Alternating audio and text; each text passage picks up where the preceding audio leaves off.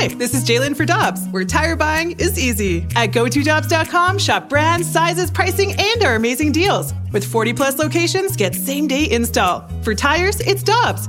For deals you can use, click on GoToDobbs.com now. It's only a kick, a jump, a block. It's only a serve. It's only a tackle, a run. It's only for the fans.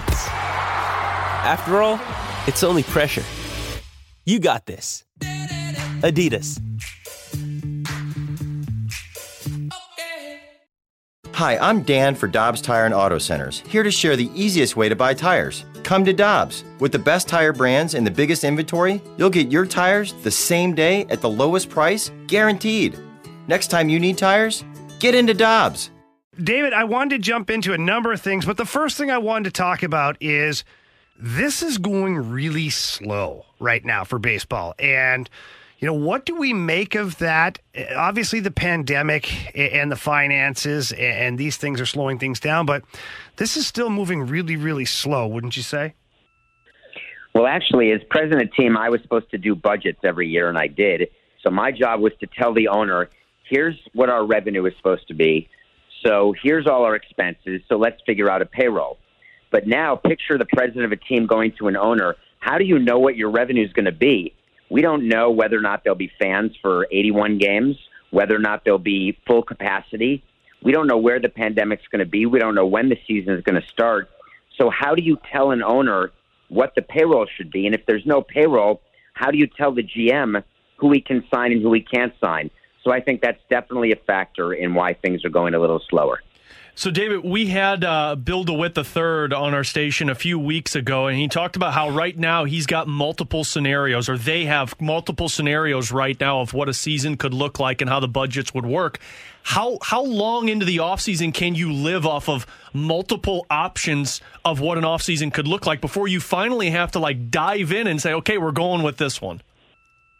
I'd say 12 hours before spring training opens. Wow. That's probably when you want to set your roster, when you want to get your invites, when you got to get players in for their physicals. But this can go a while. And frankly, we could go all the way through spring training before you decide what your payroll is going to be. But it definitely hurts for most of the free agents. It's not going to impact the upper tier like George Springer or JT Realmuto or Trevor Bauer. But I'd say the middle-of-the-road guys, much like the player you had, Colton Wong, where the Cardinals said, listen, we can't allocate that amount of money right now to that type of player. Now, David, I was talking earlier about Steve Cohen. Obviously, he's been a bit of a hot topic. He's got deep, deep pockets, and he's extremely motivated to bring a winner to the New York Mets franchise. A guy like that in these times, is he viewed as someone who could be potentially very, very dangerous because, hey, he's all amped up and wants to get this thing going and has the money to do it and maybe the capabilities of scooping up everybody? Well, I guess it depends what level of new owner-itis he has. If he is really afflicted by it and wants to just make a statement and then make a bigger statement and then make the biggest statement and try to put the other teams in the NL East into submission, then he could certainly start flexing some financial muscle. But I think he's a smart guy. You don't become a billionaire by being stupid, right? So I think he understands that he has to take a breath here before overpaying, because what he's learned, hopefully, as a fan, and that's what he claims he is, as a fan, you know that it feels really good to sign players during the offseason, and I would know this because we won so many off seasons with Miami just to not even win 80 games. But winning the offseason doesn't matter. And when you've got bad long-term contracts, it can really paralyze you no matter how much money you're willing to lose. So I think he'll take a beat, but I do think that he will get at least one of those top three guys. So then moving forward with that, and let's say that Steven is very aggressive with the Mets and starts to make them competitive again, does this kind of change, I guess, outlook for other owners in Major League Baseball, David? Like, if Steve Cohen gets success off of this method, does he start to kind of alter the opinions of other owners? No, because if he starts spending money, right, like a drunken sailor, when you buy a team, there's a lot of depreciation that you get, a lot of tax benefits without getting too technical that you can take advantage of during the early years of your ownership. Many of the owners who are in baseball have been around for a long time, and they don't have those sort of tax incentives anymore to spend. So, for example, the DeWitt family, they're not going to look at Steve Cohen and say, oh, my God, he's raising his payroll. We better raise our payroll. He's losing X dollars. We better be willing to lose X dollars. That's not really how owners think. What you will have is a lot of owners in the room who will look at Steve Cohen, and if he signs a lot of top guys, they'll root for him to lose.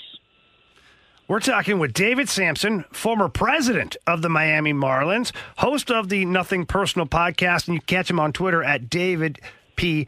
Samson. David, I want to bring it back to the Cardinals. You just mentioned the DeWitts, and I'm just wondering, overall, for the St. Louis Cardinals, how hard is it going to be to put a competitive team out there, right? Because, they have Yadier Molina right now who's on the open market. Adam Wainwright on the open market. They're two aging players, as we know, but still had very good impact on the team last year.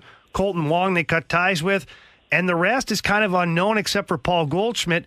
How do the Cardinals stay competitive, and what is the motivation from the ownership to even stay competitive in a season where you might not even have fans? Well, the Cardinals, I was always jealous of St. Louis. I'll tell you, you guys have the greatest fans in all of baseball. Forget the Cubs, forget the Red Sox and Yankees. Within baseball, we always looked at St. Louis and your fans as the greatest there are. The downside of that is there's so much money that's made when fans are allowed in that if you don't know for sure what your capacity can be, for me and the Marlins, I would love if baseball said, hey, you're only at 10% capacity, because then it would be like we're sold out every night. So it wouldn't really make a difference. For someone, right? So at least I'm honest about it. But for people in St. Louis and the owners, that's really a big deal. You're talking about at least 50% of their revenue comes from Gate and all the money that surrounds Gate, like food and beverage and merchandise, et cetera. So for them, they've got to be very careful. They've been so successful as owners. You guys have championship rings. Learning when your window is open and when your window is closed is really hard in baseball, but second only to what you're dealing with, which is how to handle an aging superstar.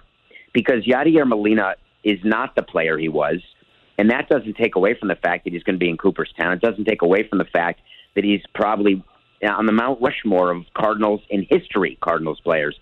But he may have a different view of what he's worth, and St. Louis has to be careful. But they've been good about it. When you let Albert Pujols go, you know that you're running a disciplined team. And by the way, that was the right decision. That's awesome. David Samson with us here on Rivs and BK. David, I want to stick with that then because, we in St. Louis have been talking about this upcoming season because of the pandemic and because of the uncertainty with finances. People have looked at it as a bridge year, kind of getting to 2022 before they can be competitive again. With that being said, as a president of baseball, what do you do in the situation of this season? Do you approach this as, okay, let's stand pat and see what happens before we get to next year, or do you try and be aggressive right now?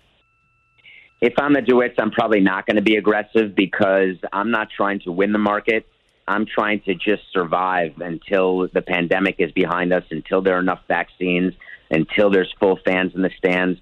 But I also think that if I'm the DeWitts, I'm going to be honest with my fan base and ask you guys to just stick with us. We've had quite a few ups. There's been a couple of minor downs, but the reality is they've done such a great job owning the team. Owners get in trouble when they try to BS their fans and when they stand up and say, hey, we think we're good enough to win. We're looking forward. Come to Cardinals, come to the ballpark and stay with us as we go for the World Series.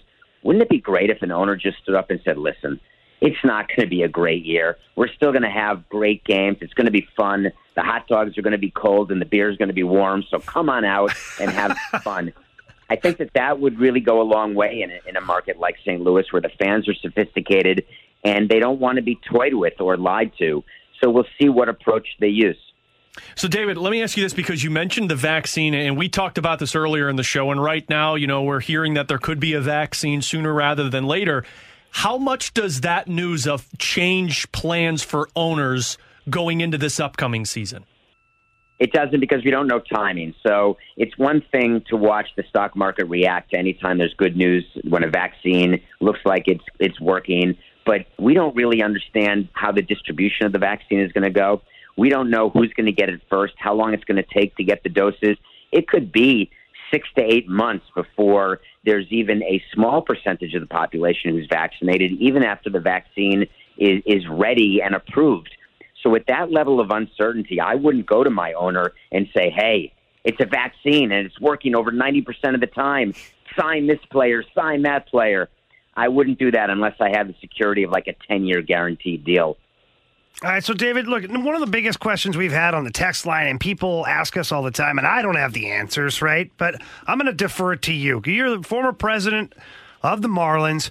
The NBA, basically like a shotgun start. They fire the shotgun, and boom, they've spent record number of dollars signing players right away, yet Major League Baseball is still operating at a very conservative rate, to say the least, and all the reasons you just said make 100% sense, and it's very clear as to why they're doing it. But then how is the NBA able to go full speed while Major League Baseball and other sports have to kind of take their time? You know, I think that's a great subject. I was going to talk about that on Nothing Personal today. I touched on the Lakers offseason and some of the moves they've made. There's a lot of shuffling of money in the NBA. So players go from one team to another as players get off long-term deals, and they end up moving down to the mid-level exception and then the smaller veterans exception. So you are seeing players sign for what looks like ungodly sums of money. But if you look at the actual payroll of the teams, they're not skyrocketing at all. The salary cap, there's a cap in basketball, and most teams spend to the cap in basketball because players and owners share in the revenue, and there's a system in place that baseball doesn't have. So without a cap like in baseball, and without a floor the way there is no floor in baseball, there's no reason for owners to get ahead of themselves. In basketball, you've got to sign up to a certain amount, and there's a limit to what you can do. So every owner in the NBA feels like it's a game of musical chairs, and they don't want to be left out when the music stops, which is why there's such a frenzy of signing so early. In baseball, if you miss out on a free agent, you will find another center fielder. If you miss out on a catcher, someone will be catching opening day. And you don't have that urge and that need, for the most part, to hurry up and get someone signed. Because in baseball, when you sign someone immediately, and I did this way too many times, 99 times out of 100, you are overpaying. He's David Samson, former president of the Miami Marlins. He's a host of Nothing Personal podcast at CBS Sports HQ. Catch him on Twitter at David P. Samson. David, that was awesome stuff, man. We really thank you for joining us today and look forward to the next time you can get on here and help us out with some of this stuff. I look forward to it. Have a great day, guys. Thank you. You too.